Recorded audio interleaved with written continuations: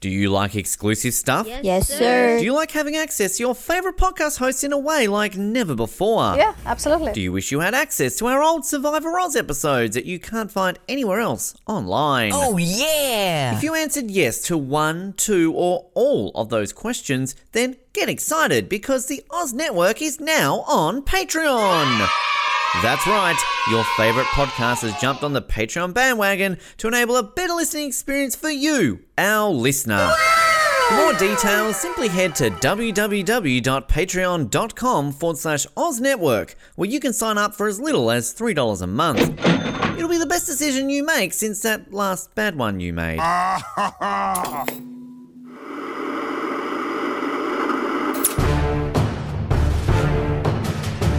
You're listening to the Oz TV podcast, only on the Oz Network. Welcome back to the Oz Network. It is season 4, episode 7 of Breaking Bad that we're into here.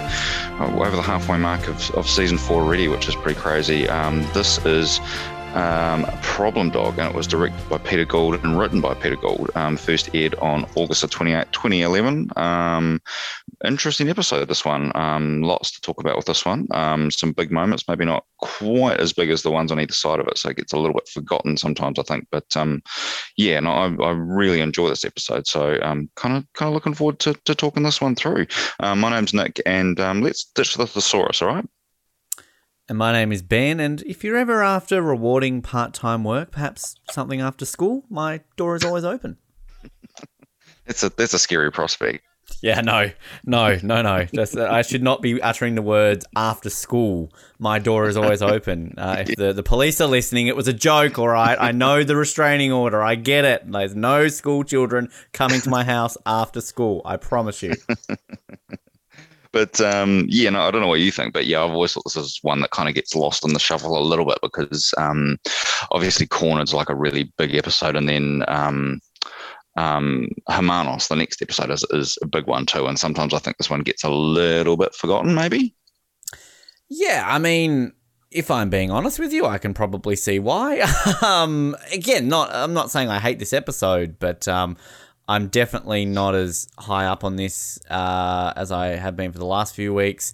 Definitely not for the few ones got to come. But I mean, having said that, this was like what we had a couple of weeks ago where I came in with my mindset on a rent, and we talked it up enough that I changed it into a buy. So there's every possibility that might happen again because you have a good way of talking up these episodes. But again, not saying I dislike this episode. I do like this episode, but I'm probably definitely more so in that mindset of I can see why it kind of does get lost in between what we had last week and what we've got in the next couple of weeks, really.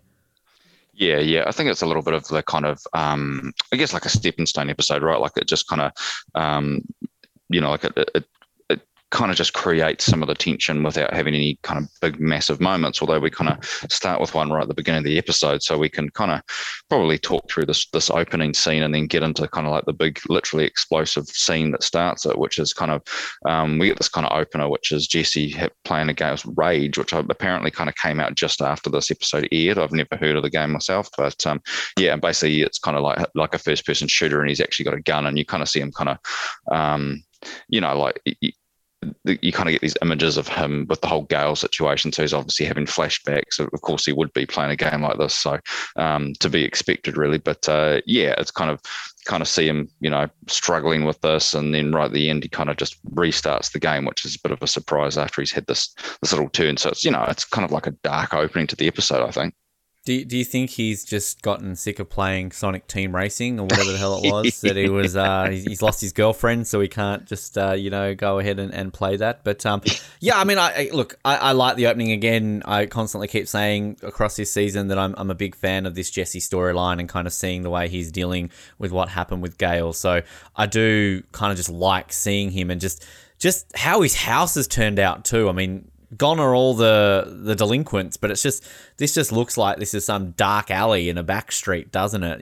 Just with the graffiti and just all the trash and everything. Kind of this game when he's going through the sewers almost looks like it fits his house. But God, it's just Aaron Paul again owns this scene. I love that flash editing where you kind of do see Gale getting shot and from angles we haven't really seen. So yeah, well that's right. Yeah, I wonder if they filmed that kind of when they did that, or they had to get what's his face back to do it. But I mean, it's just Jesse showing how he's dealing with this. I think I've heard of this game, but I didn't realize it was kind of one of these ones you could have the gun attachment to it though too. That's kind of cool.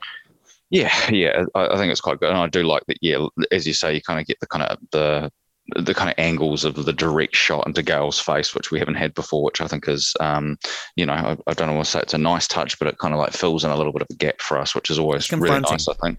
Yeah, absolutely. Yeah. Then we kind of move into the scene where basically, they're at the car wash and they're basically having to return the car that he's bought for Walt Jr. and, like they're charging them a fee to take it back. I can't remember how much it was now off the top of my head, but yeah, there's definitely a fee in terms of having to take this car back, and he's really unhappy about that. And basically we kind of just see him, kind of like take off, and he's doing like burnouts on this car and going crazy in this parking lot, which is kind of pretty out of character for him, which is really cool.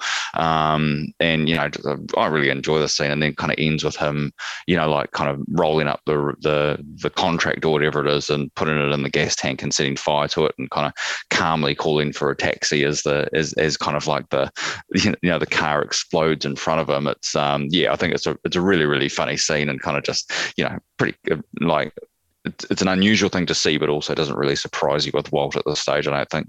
I love kind of Skylar at the car wash when she's just kind of going through the motions of everything about, I've talked him down to a restocking fee that said they don't have to take it back and all this kind of stuff. And then basically, she's just even then like Walt's going to pick the car up and he's just like ushering to the guy, like give him a tip, basically kind of doing that. But yeah, I love to see when he's just driving around and doing the burnouts.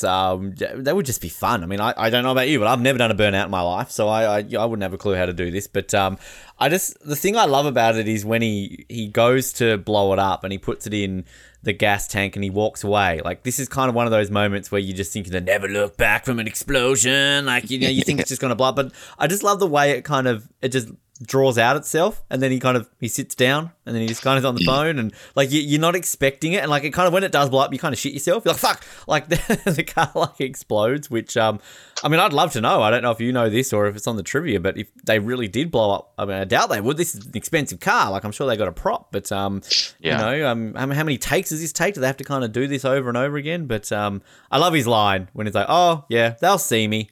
Like, boom, there it goes. That's great. Yeah, no, it is really good. Like, kind of, like how calm he is about it, which is, kind of in fitting with his character. So, like, I really enjoy it. And then I love the kind of scene that follows where he's in Saul's office and Saul's doing kind of clean up on this, basically. He says it's going to, managed to bump it down to some kind of misdemeanor, so it's only going to be like, what is it, like $5,000 or something like that to kind of, to sort this out. But, I really enjoy that. And then we kind of get, kind of transitions into this discussion about getting a hitman to kill Gus, and Saul's really reluctant because obviously every hitman that he knows Mike as well, so he definitely doesn't want to kind of get there. And and basically Walt ends up saying that he'd do it himself, but he actually just can't get to Gus at the moment. So kind of just setting that stuff up really, and that's going to take us into our next scene. But I'm sure you've got a bit of fun to talk about with the Saul scene, because it is quite a good one. Absolutely love Saul, but like he's wearing the ribbon again too. I keep noting this down, that I keep noting that he's still wearing this damn ribbon. But the thing I actually really like about Walt in this episode is I just love kind of Walt laying on the chair. He's just almost bored. He's just kind of like, I've just blown up like this $500,000 car or whatever it is. Just, and I love Saul here when it's like, wow, thank you. Can I at least get an attaboy? And then what does he even say at one point when he's just like talking about the explosion? He's like, that's what the kids these days call an epic fail. I just love Saul trying to like kind of get on board with it and everything. But I mean, it's great. Like, I kind of just love the way Saul explains it. He's like, oh, we can get a hitman, we can do this, but guess who knows this person? Guess it. Even if we get lucky on Craigslist, and it's not like an undercover cop, and just kind of everything along those lines. But no, I mean, it's just, it's interesting with Saul. Like, we talked up how great he is when he kind of comes into his episode, but I mean, he's obviously a major character, a major enough character to get a spin-off show, but he's actually never like super major, is he? Like, he's kind of Mr. Exposition. Like, he kind of just helps move the plot along, which I guess is important enough. But I mean, you can sort of see why they would give someone like him a spin-off show. because, you know, there's a lot more to him that obviously we can explore that we're not seeing in this show. But, I mean, any Saul scene is great, really. So kind of just working that way. And, yeah, it's kind of... It's interesting, I guess, with Walt and kind of this desperation now that, yeah, the only real way he can sort of get out of this is to kill Gus. And ultimately, yeah, when he's going to see Jesse right about now to try and make that happen. Yeah. Have we ever talked about the safe as well? Like the big safe full of money and cell phones and stuff? So, no. It's pretty cool. It's pretty cool. And it's very Saul, you know, like kind of what you'd expect for him to have, really, isn't it? Yeah. Which, because is this part of like the fake decor, or does he move like one of the pylons or something like that to get it? Yeah, I think he moves one of his like pillar things, doesn't he, to kind of, to get to it. Because it's not visible, is it? It's No. I'm seeing here, so it's like one of the panels in the wall, like the white, and it's actually kind of like on sliders, so it's not even like he just picks it up. It's almost like he's got like a makeshift like slider device, so he can slide it easily to the side. That's really cool. Yeah. It just cracks me. It's like full of cell phones and things like and that. And tapes. I'm seeing here it's like filled with tapes. What are those? What do you think? Wow. Right. Well, we kind of move on, and then we're at Jesse's house, and he's doing home renovations because, you know, he's obviously decided to get rid of all this graffiti and stuff inside his house, and you know, Walt comes over and kind of wants to talk about, you know, like a bit of a plan to, you know, get a plan together to deal to Gus, basically, and you know, like talk, and Gus is kind of, Walt's talking about how has he had an opportunity, like is he able to get close to Gus, and talks about, you know, that scene from the last episode where basically he's in the diner and talks about, you know, that he sees something in him, and you can kind of see here that Jesse's starting to have a bit of a turn in terms of, you know, like he actually is starting to relate a little bit to Gus and isn't maybe as keen as he was potentially before. And this is where you see Walt kind of just turn on the whole thing about, you know, he made promises to us before, and that's where Thomas ended up getting shot anyway. So yeah, basically just kind of like goading Jesse to do something, and I think, you know, this is where Jesse basically kind of just says he's still on board to do it, really. Which the thing I really like is kind of how Jesse kind of goes about it, because Walt's basically doing everything here except directly asking him to do it, isn't he? So it's kind of just a way that Jesse just turns around and is like, all right, like, you don't need to keep going on, I'll do it. Like, you know, kind of just the way he does it there. So, and again, like, I sound like a broken down freaking record, but Aaron Paul is just amazing. I just kind of love this, just, you know, just dead to the world Jesse that he's kind of giving now, that he's just kind of just doing what he does. Like, you know, he does what he's told by Mike, he does what he's told by Gus, he does what he's told by Walt. Like, it's just kind of, here he is just going there, and he's obviously going to have a really good scene in this episode kind of about how he's dealing with it and everything. But I got to say, like, he's also a quick turnaround here, though, from like having Party Central, the slums, to covering everything up with his sheets, and got the lights ready to go and paint. And I mean, I kind of noticed when you look around the background, he's kind of, you know, gone over some of the graffiti with a bit of an overcoat there before, you know, doing the undercoats and everything along those lines. So Jesse must be on board with the painting. Maybe this is something that he's done in the past, because he's very prepared here, Jesse. So good for him. Knows what he's doing. Exactly. Yeah, no, it's good. And we're going to get a great scene from Aaron Paul at the end of this episode, which we'll definitely talk about. But kind of move on, and we're back at the car wash. And I don't know if you've ever had bubblegum air freshener in your car before, but Marie's not a fan. And she wants to do like she wants to do like an opening. I love like kind of all like the greeting cards behind, like, it seems like a weird thing to kind of have.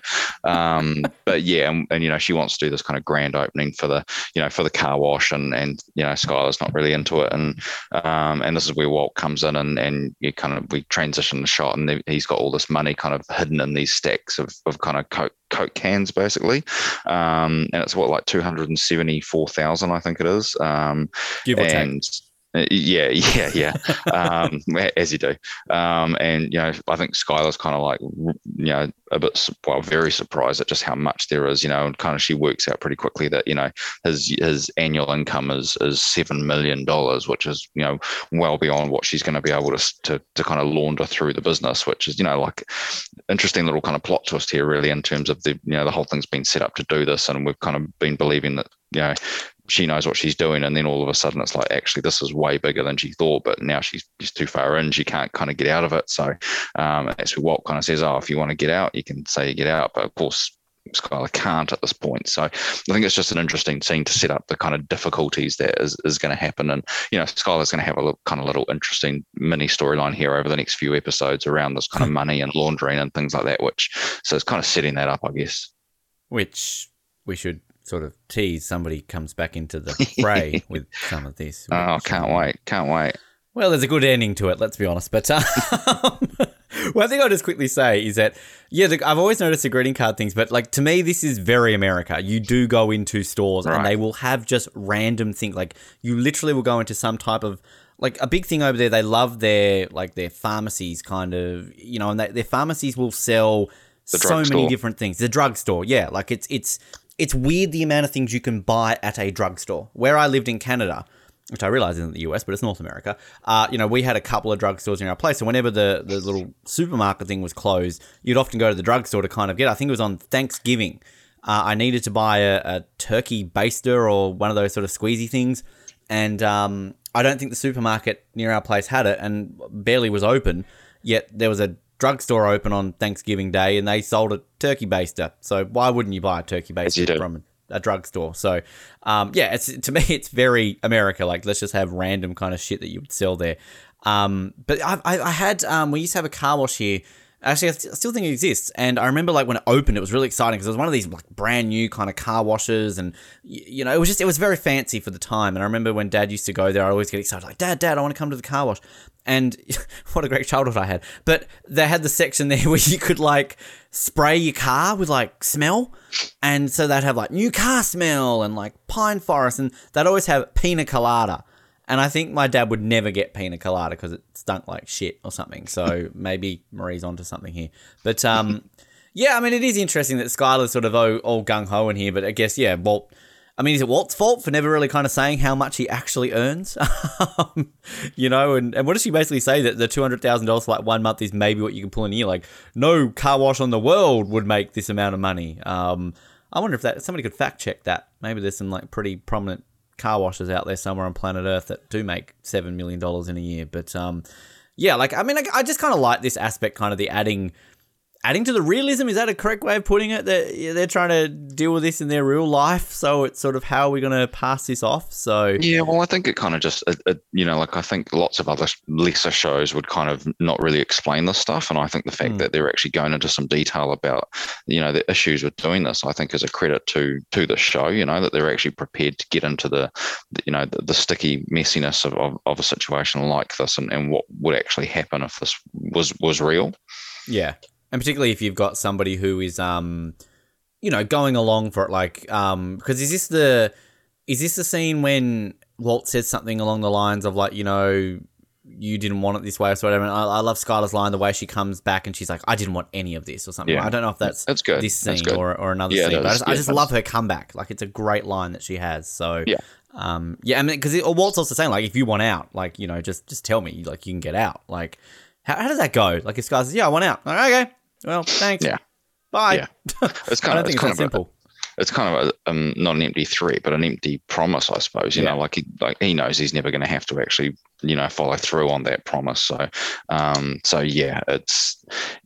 that's all it is really, I guess. But yeah, I mean, it's a nice little setup. We kind of then move into, at the lab, and Walt's kind of like secretly making this ricin while he's at the lab, trying to hide what he's doing, somewhat successfully, I suppose. And then you kind of see later on that he gives it to Jesse, and Jesse's like, is this enough? Because it's a lot less than they had for Hector.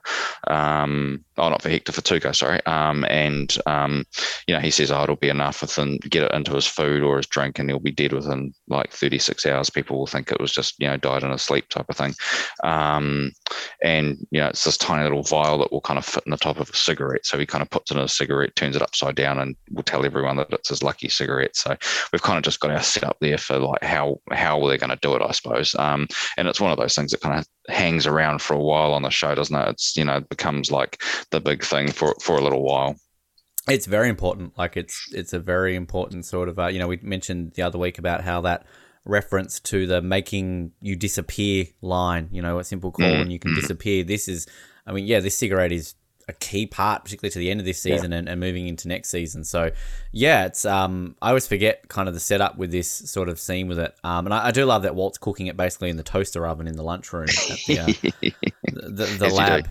Yeah, but I kind of like Jesse, like his lucky cigarette, which, because what does Walt say? Like, don't accidentally smoke it. And then it's just kind of like, oops, like that would be kind of funny. But I do question the ease of getting the tobacco out and then the way he kind of puts it back in. I'm no smoker, but I've known people who do the rolly cigarettes instead of the sort of new ones, and kind of it's a little bit more difficult than it is for that. But hey, TV show's got a TV. Yeah, well, I guess just after just talking about realism, and then we've kind of got this in it, like this vial just perfectly fits in a cigarette, which is, I guess, kind of convenient. But like you say, I think we've got to give him a few mulligans, I suppose. Then we've got Walt Jr. driving Hank to Los Polos Hermanos. Wants to go and get, really wants some chicken, and we kind of see them, having a meal in there, and Gus comes over and talks to them, and basically, kind of have this whole thing about, you shouldn't be paying for this, DEA hero shouldn't have to pay for his meal, and is there anything else I can get for you? And he asks for a refill, and Gus kind of goes and refills it, and then we kind of cut to the car park, and this has all been a bit of a plan on Hank's part to kind of bag this up as evidence and in order to get a fingerprint to see if he can get a match. So it's nice to see kind of the whole Hank investigates thing, and it's a good little scene and just reminds you of this kind of double life that Gus is leading. Yeah, I always forget about kind of how this plays out, and I mean, not nitpicking this thing because it's a great scene, but I mean, he does get lucky that Gus is there that day and that he, he's gonna get him to do the refill and all that kind of stuff. But it kind of it plays out well for him. But I do love Walter Jr. here just going on about his car, like 0 to 60 in this. I mean, what does Hank say about, like, if I had one for 15 minutes, I'd be like celebrating. You had it for like 15 hours or whatever it is. But I mean, it is a great setup, and it's clever. It's very clever by Hank how he kind of gets this cup and then obviously puts it straight into the little evidence bag, and sort of like, I'm with you. Like, the Hank Investigates stuff is great. Always love a fan of the Hank Investigates thing, and probably one of my two favorite scenes in this entire episode is still yet to come with Hank. So yeah. I think one of the things too is it's nice to see Hank kind of like physically up and about a lot more in this episode. It's kind of the start of his kind of getting back to being physically, kind of walking and stuff again, which is cool. Then we kind of we then head off to the chicken farm. Veggie platter. Yes, the veggie platter, of course, and that's Jesse's big job, is to bring in the veggie platter. Do you think he made it himself? Do you think like he actually that was his job? Like, looks pretty store bought from what I can see. Cutting the carrots, bitch. And so basically we kind of see, Mike's talking, through kind of, there's a big meeting happening and, security arrangements, and basically Mike gives him a loaded gun, which he's kind of really surprised about, but kind of says it's, kind of a just in case type of thing. And then we kind of see like these cartel dudes kind of arrive at the chicken farm. There's kind of less than everybody's expecting. They're kind of expecting a big kind of gathering of people, but there's only a few of them. And we kind of see it's the same guy that kind of was part of that, the killing of those two guys on the back of the truck a couple of episodes ago. So kind of a link back to make sure we've got the same guy there, I suppose. And basically we kind of see Jesse, like kind of like wanting to kind of put this stuff into the coffee, the ricin into the coffee, and hands shaking and all that kind of stuff. So you can see he's still really torn about having to do this, and obviously he eventually doesn't do it. And cartel guys come in, and we kind of hear about the deal, which basically Gus offers them 50 million, and it's kind of that's it. Business is concluded. We never see each other again, type of thing. Then we kind of get the whole thing of that. All we want is a yes or a no, which we obviously don't know what the question is, but that's the answer that they're looking for.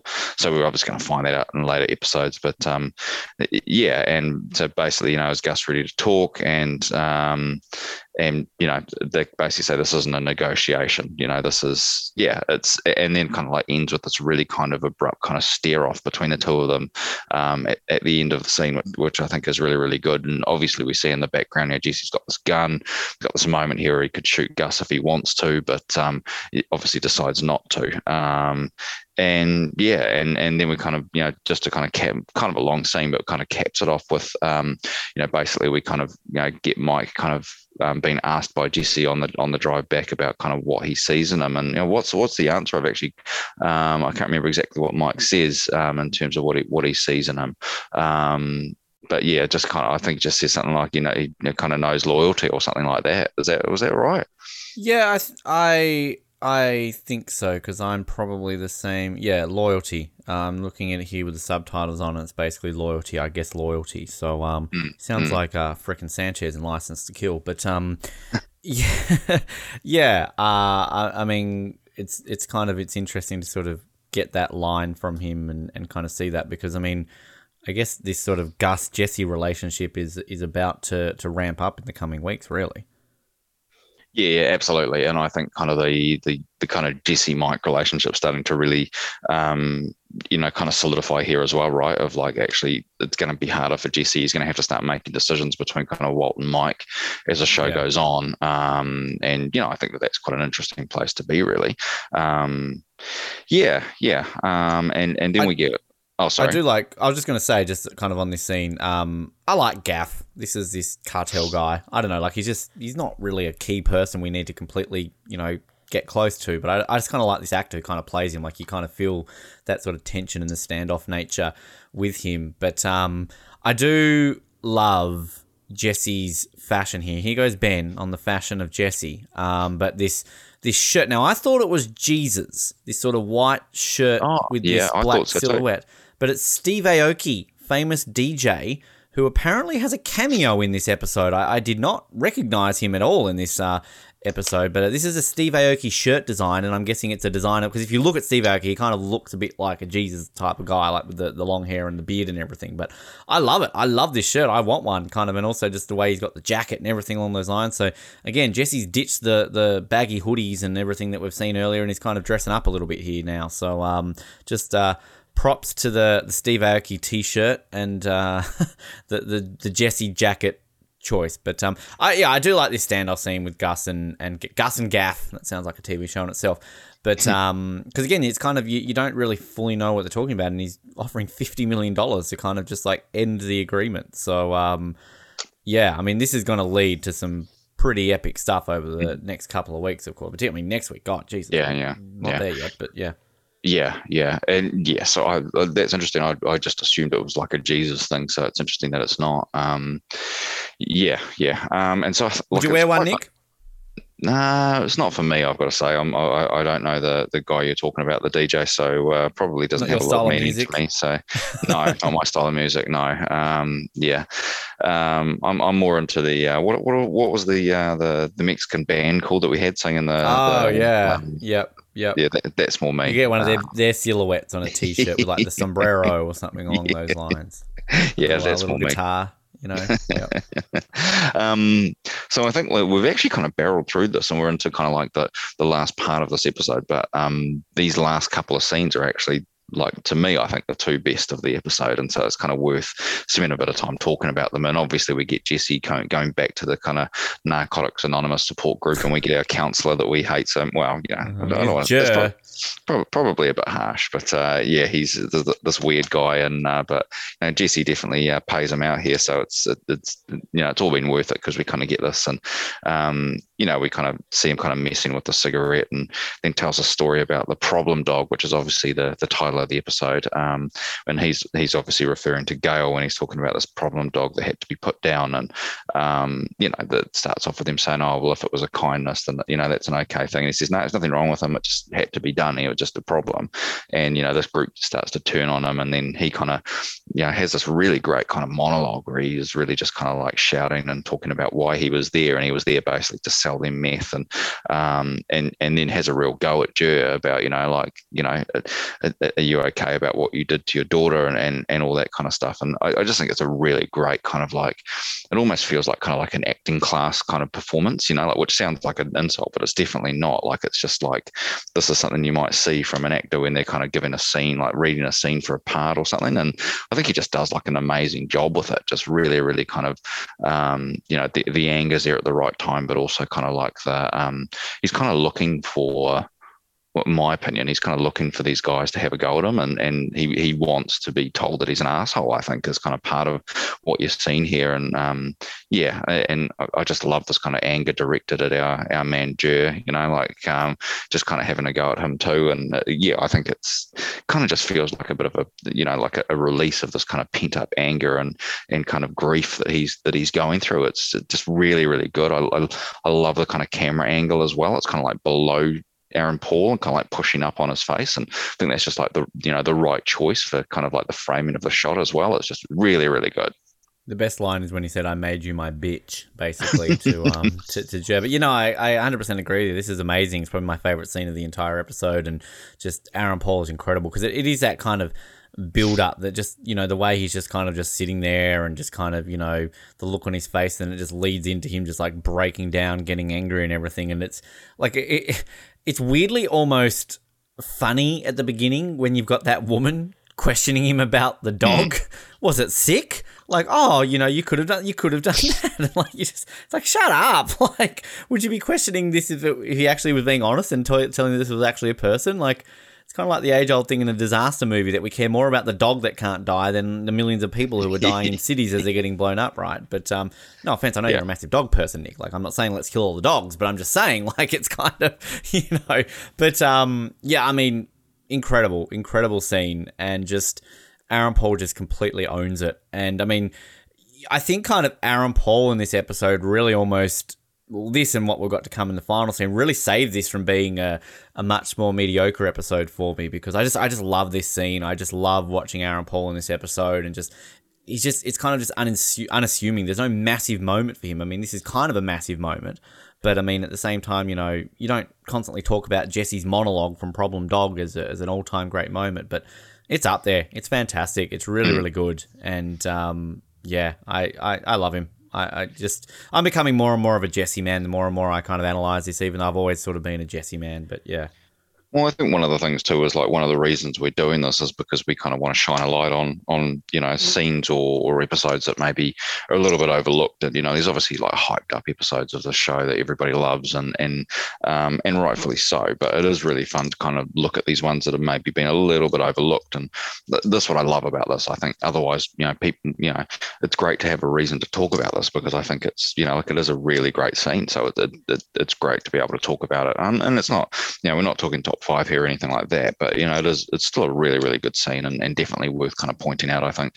And one thing I'll say about our man Jur Burns, group leader, still doesn't get a name. He's still only ever referred to as group leader. But again, what I think we initially said about him, about why we kind of had this, was like, he's good at playing, like, even kind of the way he's talking at the beginning of this before he talks to Jesse, like, he's just believable. Like, this it's almost like I feel this is what a group leader, if you go to one of these things, would be. And that's he's doing his job right, isn't he? I believe it. Yeah. And he's kind of just got that, the way he is, and even the way he's kind of like interacting with Jesse, because like, God, imagine if that was you and you weren't kind of in this role. Like, you could see that he would lose it at, get out, whatever. But he's just kind of, the way he's kind of calm and honest with him. So props to our man Jur Burns, aka group leader, for making us believe he's kind of this just hippie-go-lucky group leader guy who we kind of want to punch. Yeah, I even just think like his look, like the whole moustache and the kind of just his facial features just make him like somebody that's just really well suited to this role. So yeah, in a weird way, you're totally right. He's doing what he should be doing in order to make us feel something. So yeah, definitely there. Got that right. Get this kind of little transitionary shot of them in the super lab talking about like, has he had the opportunity to do it? And Jesse just says no, he hasn't seen Gus, and obviously that's a lie, and we that's going to bleed into future episodes. So just like a little transition scene, and then we get this next scene, which is the one that finishes us off, and it's a great scene. And it's a really really long one, but it's really awesome where you kind of get Gomez is waiting for Hank to arrive at the DEA, and we kind of see Marie bringing him in and kind of wishes him luck, which is really nice. So she obviously knows what he's going to be doing, which is kind of quite a nice touch, I think. And you kind of see, like he's obviously still using the walking stick, but he's suit and tie and all that kind of stuff, and see him kind of come in, and he kind of meets with his DEA and is the Albuquerque PD? No, he's not. It's just three DEA guys at the moment. Yeah. And you see him kind of talk through, basically has this kind of theory, that Gus has something to do with this, and like he goes through like the evidence that he's got, which is basically like the Los Polos Hermanos napkin, which has got a serial number for a fan extractor, air filtration, $300,000 filtration. Yeah, which is only going to be used for very specific things, i.e. a meth lab, and like this whole thing about why would this guy who's a vegan, why would he have gone to a fried chicken place to start with, which is something he kind of alluded to a little while back, and kind of just basically says that this is all kind of pointing in a certain direction. We kind of get this thing that it's which is going to be important for season 5, that the manufacturer of this thing is Madrigal Electromotive, which Madrigal is going to be a big part of season 5. So we'll kind of get there. Then we kind of, I think the next thing he's talking about is like, how do we actually know all this kind of stuff? And this is where he kind of pulls out the big thing, which is, he's got the fingerprints, which he got from the cup. So he can match the fingerprints to fingerprints that were found inside Gail's apartment. And so that's kind of like the kind of drop on the end of the episode. And, like it's not meant to be like a big, massive cliffhanger, but I actually think it's one of the most effective kind of, you want to watch the next episode when you see this, because you want to see what's going to happen to this character that's managed to, like live this incredibly complex double life and never get caught out. And this might be the moment that he does. So I think it's just like a really effective kind of setup. Hank's kind of put all these pieces together. And, like I think any time that somebody's fingerprints are found on a murder scene, that's going to raise a few questions. So, to me, it's just like a great little button to finish this episode, and just really, really set us up for where we go next. Which is kind of like how we had the sort of, the reveal of the napkin anyway, kind of like it's sort of an unassuming cliffhanger, really, isn't it? Before I get to that scene, I do love kind of Walt and Jesse, like the way Walt's like, oh, have I cleaned this correctly? Come here and take a look. And then kind of when he's like digging in there to kind of do that. But I love this scene. Dean Norris just hits it out of the park. I kind of slightly date this episode in some weird way, because this episode is, I'm guessing, yes, the top of my head would have already aired on the Oz Network, but I just literally watched yesterday the Lost episode that has Dean Norris in it. He's in 2 scenes and basically plays a father whose son has died, and he's talking to the character of Miles, who can talk to the dead, and basically wants, he's like crying, going like, please tell my son that I love him. Like, and it's just kind of, it's weird to see Dean Norris just playing a very, one-note character.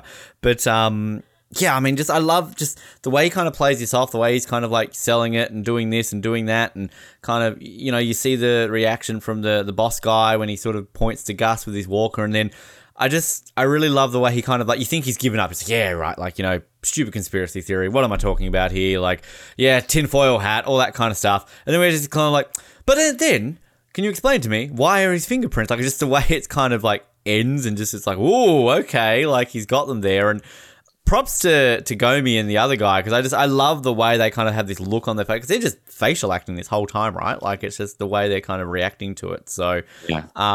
I love it. Like, it's so good the way they sort of do it. And yeah, probably my second favorite scene in the episode after Jesse's sort of speech with our man Jer. So, it's really well done. And again, like, I think I mentioned this about how kind of like Hank's always there. He's just there. He's got it. Like, he's right. He's got to piece it together. He's just kind of got to keep going with the flow, and he's literally right. So Yeah. I mean, if this was Jack Bauer on 24, he'd just be, he wouldn't be doing the proper things. Whereas our man Hank's no Jack Bauer. He follows the rules and procedure. So, if this is 24, this would be over and done with by now. Jack Bauer would have just gone and shot Gus in the head, but different show. So listen to our 24 coverage here on the Oz Network. Anything to tie them in, Nick? I've got to somehow get the segues in. And speaking of segues, Friends. What a great show. God. never going to let that go, are you? Never going to let that go. Every week. But yeah, no, I think it's really, really good and kind of, awesome setup. I think I've just pulled up, so Michael Seamus Wiles, who is George Murcutt, who's the DEA boss, who actually appears in quite a few episodes, and we've probably never quite given him the kind of credit he's due. Yeah, you're right. Does a really good job of kind of acting in this episode. So yeah, definitely worth a bit of a shout out there for sure. Yeah, and we sort of mentioned him a few times, I think, but I mean, he's one of these guys who's always there, right? Like he's kind of just he's. I mean, he would be a good person to get on and chat to because it's kind of like he's prominent enough that you know who he is, but. I mean, like literally, I just called him the other guy. Like I never remember the character's name or the actor's name off the top of my head, so I apologize to him. But yeah, like I mean, you still know who he is. Like if you were to say, "Oh, I met someone from Breaking Bad," "Oh, who did you meet?" "Oh, I met the head of the DEA, the older guy with the moustache," and they go, "Oh, him, yeah, I know who you're talking about." So yeah, there's that part of it. Yeah. So, yeah, I mean, I don't know that there's too much more we need to say about the episode itself. I'm just looking quickly through the trivia. I don't think there's anything important that we haven't talked about somewhere else. I like this one about the guy at the meeting. Did you see that one?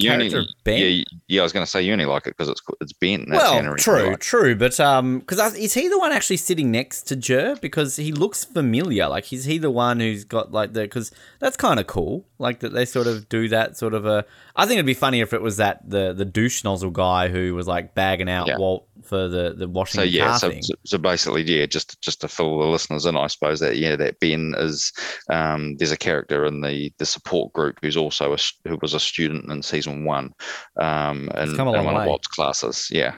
So lots of Walt's students go on to bigger and better things, mainly drugs. That's right. Well, he's not setting a great example, to be fair. So what can you expect? Touche. Yep. Yeah. So I don't think there's too much else. I mean, I think the point you made about the car exploding would have been a good one to have found out more about, but we're both too lazy to have done any of that background work, so you'll never know. Well, I'm going to have a quick sneaky look here on the IMDb trivia to see if they give anything here about it. No, they're talking about no. There's a theory here about The Walking Dead. You love a good Walking Dead connection. At the beginning of the episode, when Skylar is having the Dodge Challenger car cleaned before returning it, she says, "Make sure you talk to the general manager. His name is Glenn." There is a theory that this exact car was passed on to the character Glenn in The Walking Dead. Glenn is seen driving it in The Walking Dead season 1. Right. Okay. Yeah, I can see that. That was quite a prominent scene in The Walking Dead, so that kind of makes sense. There you go. See, I had no clue. Never watched an episode, so just fueling the theory. But yeah, no, I if we had been a proper podcast that people actually listen to, we probably should have done the research there. So if you are listening and you know how many of those they blew up, Vincent, if you're listening, I know you're a big fan of the show, Vince. Just shoot us a message and let us know. Yes. What'd you do if we did? What did you do if randomly I wake up one day, get this email? "Hi, Ben. Just listen to your episode. This is what happened. Thanks, Vince Gilligan." Okay? Yeah, it'd be a bit of a surprise. Yep. So we do have a listener, which is like, sweet. All right, we've got one. All right, moving on. Yeah. It's like, that'd be great if he was a listener. That'd be awesome. I'll be honest with you. If I'm somebody who created a show like this, and let's be honest, it's never going to happen. But like, I'd want to listen. Like, I'd feel like so fascinated and interested to just learn. Like, I realize when you've got such a big fan base, it's probably hard to keep up, and you probably just get sick of it. But like, I don't know. Like, it's all right to be Bryan Cranston, Aaron Paul, like acting in these things. They're the ones who kind of get all the attention, of course, because they're the ones starring in it. But at the end of the day, it's come from the mind of one man. If you created something right now, Nick, if you could come up with your own media and like this is your thing that everybody loved. Like, I'd be intrigued to see, like, fan fiction and all these kind of theories and everything. And because I'm sure there's sometimes he's probably read something and gone, Yeah, that would have been a good idea. Why didn't I think of that, you know? Yeah, totally. Yeah. Because I love it. It's like how J.K. Rowling, like, I don't know if she does it anymore, but she used to, like, constantly reply to fan theories on Twitter. Like, people would say, like, oh, in page 312 of book 4, this is said. Is this true? And then kind of she'd be like, no, this is... And she'd always explain everything. I'm like, that's really cool. Like, I like that with this sort of expanded world. Like, George Lucas should be doing that to correct all the shit Disney's done. Yeah, well, there's a few little things, and I think we'll be talking about one of them actually in the next episode, which is kind of like unanswered questions that, you know, like I think, you know, like the writers have a backstory, but it just never kind of made it into the show. And I've always thought that's quite interesting that like they do actually know the answer to it. They've just actually never really got there. And I think I'm just trying to think of the one that we've already had. And yes, so kind of like the backstory to Walt with grey matter. You know, like what happened there is never actually shown on the show, and you kind of don't really need to know. But it's you know, it's nice that the writers know, so that they can they know the backstory and they know how to kind of tell that if anybody ever asks.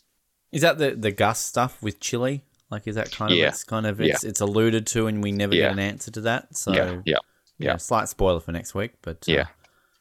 Oh, it's interesting stuff. So look forward to getting there, but we better close out this episode before we do. So in terms of buy, rent, bin, I'm happy to go first here, and I've bought this episode. I think it's a good one. I've got it down in episode. I've got it in 15th place. So I've got it's wow. For reference, I've got it between Phoenix and Nomass. I think it's a good building block, and those last couple of scenes I think are really, really good. You know, I think. To me, I think it's way better. If it's like a run-of-the-mill episode, it's definitely better than run-of-the-mill season 2 or season 3. So, it maybe feels a little bit high, but I think it's probably going to get itself pushed down fairly soon, shall we say. So, it's probably feeling maybe a little bit high, but that won't last for too much longer. That's quite high. I'll just quickly say that The Ringer has it at 51st. So... yeah, they're not. There's a few of these they just don't like, do they? I kind of alluded at the beginning that I kind of went into this thinking it would be a rent. It's happened again, Nick. I've changed my... Because, like, I think, again, the way I sway this is similar to Shotgun. It's just... There's nothing wrong with this episode. There's nothing that I look at this episode and come out of it and go, oh, but this and that. And, like, to me, that's a buy. Like, if you can't complain about an episode, if there's not like a, you know, like, sure, I'm like, okay, it doesn't stand out in that, but you've got 2 really, really good scenes in it. There's a great scene with the car getting blown up, which I've enjoyed. There's nothing wrong with this episode, and it's building to what you know's got to come, which I think is obviously very important with this season. So, yeah, I can't not buy it, I think, based on that. Having said that, I've ranked this as the lowest buy, so it's gone lower than Shotgun, so I've got it at 29th. But yeah, I mean, I don't know, like I kind of talked myself into, this is going to be a rent, but then maybe I'm just not going to rate things until we talk. That's probably the best thing to do, right? I think for me, I think you hit on quite an interesting point there that I think it's you know, when you rewatch this with the whole of the show known to you, I think you probably pick up on stuff in this episode that's probably a lot more enjoyable. You know, like I think first time round you might be a little bit frustrated up until those last couple of scenes, you know, that nothing much is happening, and then I think you kind of you know, you kind of watch it in retrospect and you actually see a lot of interesting stuff there. So I think it is one of those ones that improves on a rewatch, I guess, is the short way of saying that. Yeah, that's a good way of putting it. And like, again, kind of, you know, I mean, let's be honest, these rankings, if we're watching this for the very first time, if we were like, I mean, there's a podcast idea, like you and I have never watched, I don't know, Boston Legal. I have no idea. That's the first show that came to my head. But like, if you and I right now were like, let's do the Boston Legal podcast, 2 noobs who have never watched the show before to learn if we love Denny Crane as much as the world does, right? Like, we would be ranking it differently, wouldn't we, with every single week, because we don't know any context. We don't know that. So that would be a different ranking to compared if with a show like this, where you've seen it obviously a lot more than I have, but it's kind of, it goes along that way. So sometimes I think it's important to kind of have that in the back of the mind when it comes to those sort of, you know, episodes. So like, for example, like Fly, if we never watched it and we knew that was kind of the most pointless episode in terms of the grand scheme of things, like, we just think it's another standard episode, we might not hate it as much. I don't know. So, I mean, yeah, some people liked The Last Jedi at the beginning, so any excuse to bag it out. I'm sorry. Oh, yeah, let's not go back down that People road like again. Die Another Day at the beginning. They thought it was good. It's only in retrospect they started to hate it. Well, people certainly liked Phantom Menace in the beginning, Hey, didn't they? And I still do.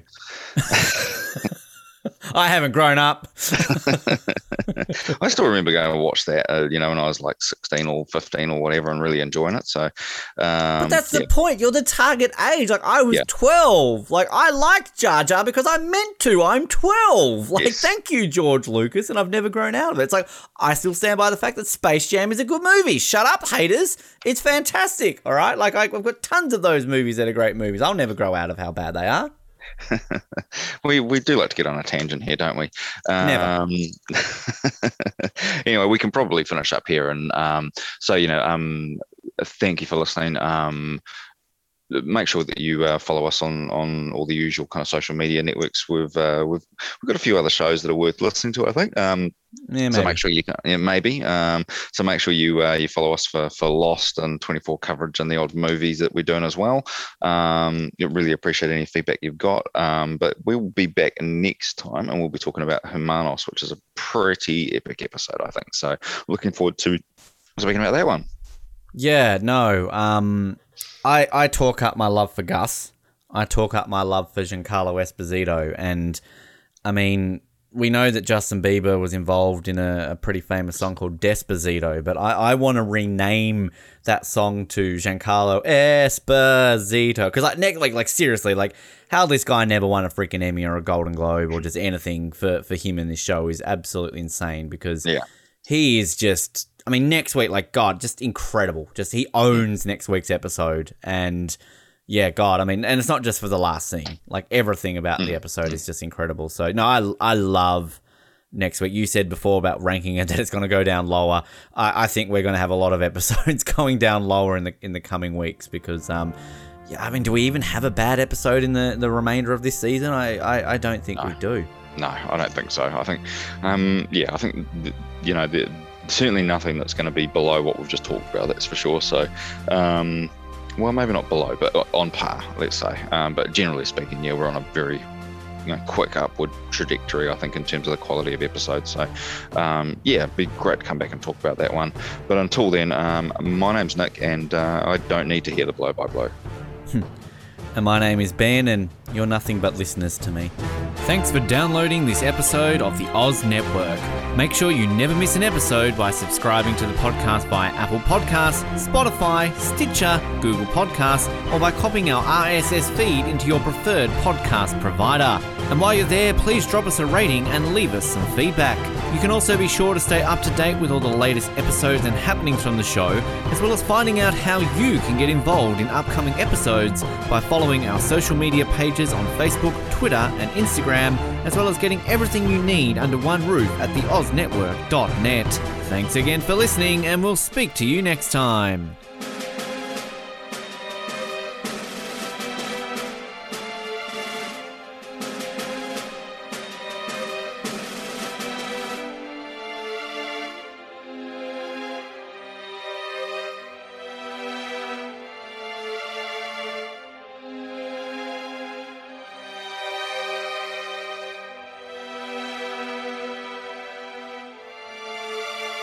Do you like exclusive stuff? Yes, sir. Do you like having access to your favourite podcast hosts in a way like never before? Yeah, absolutely. Do you wish you had access to our old Survivor Oz episodes that you can't find anywhere else online? Oh, yeah! If you answered yes to one, two, or all of those questions, then get excited because the Oz Network is now on Patreon.